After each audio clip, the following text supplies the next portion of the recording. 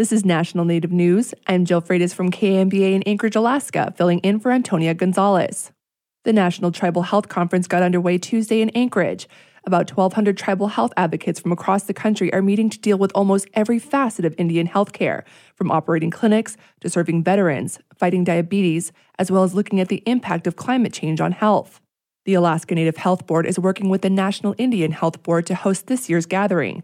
Alberta Unock is head of ANHB and says this year's theme is Culture Heals, Culture Knows, Culture Leads. Prior to health being provided by public health or the Indian Health Service or the federal government, traditional health was a key component of our communities. We utilized traditional healers, traditional plants. Unock is Yupik, originally from Kotlik, a community in the lower Yukon River in southwest Alaska. She says the conference draws members from 12 regional health boards around the nation. The National Indian Health Board brings together great minds in one place that fuel creative energy, collective action. We talk about health innovation to elevate the health of all American Indian and Alaska Native people. The first day of the conference wrapped up with a culture night, showcasing Alaska's Indigenous peoples. Oklahoma Governor Kevin Stitt, a citizen of the Cherokee Nation, vetoed a bill last week that would have allowed students to wear tribal regalia at school functions. Native News Online reports that Senate Bill 429 passed the Oklahoma legislature last week, 90-1, and would have ensured Native students in all schools are allowed to wear tribal regalia at high school graduations and other ceremonies throughout the state. Stitt justified his decision, saying if the bill becomes a law, it would open additional efforts by other groups to push their agendas. According to the Oklahoma State Department of Education, in 2020, there were approximately 156,000 American Indian students who were enrolled in at least one of the 39 tribal nations of Oklahoma. Tribal leaders and a California state lawmaker shared concerns at a hearing and news briefing Tuesday in Sacramento about missing and murdered Indigenous people. Despite new resources, California has 2 tribes so disturbed by violence, they declared a state of emergency.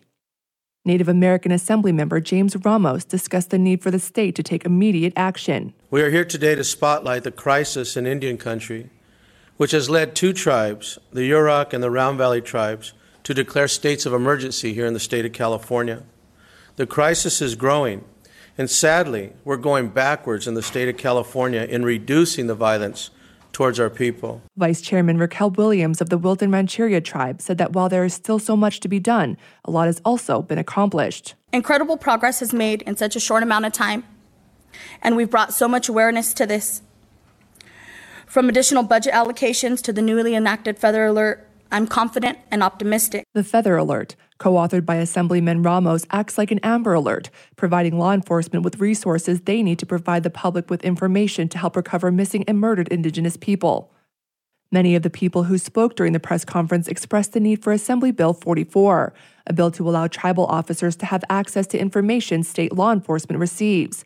The press conference was the start to a week-long event shedding light on missing and murdered Indigenous people, including candlelight vigils and flower dropping. I'm Jill Freitas.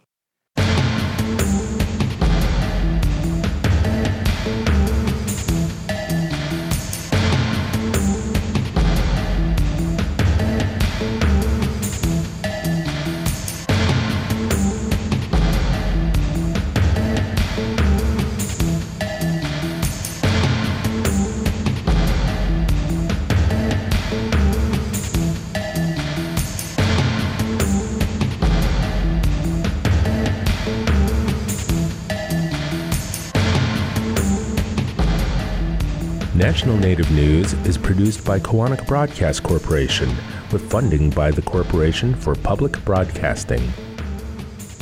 Support by BNSF Railway, proudly supporting the nation's economy by moving the goods that feed, supply, and power communities across the country.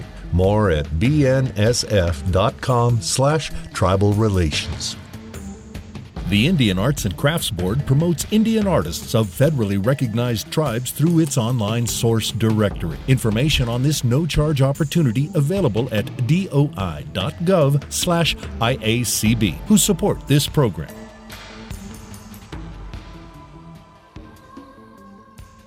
Native Voice One, the Native American Radio Network.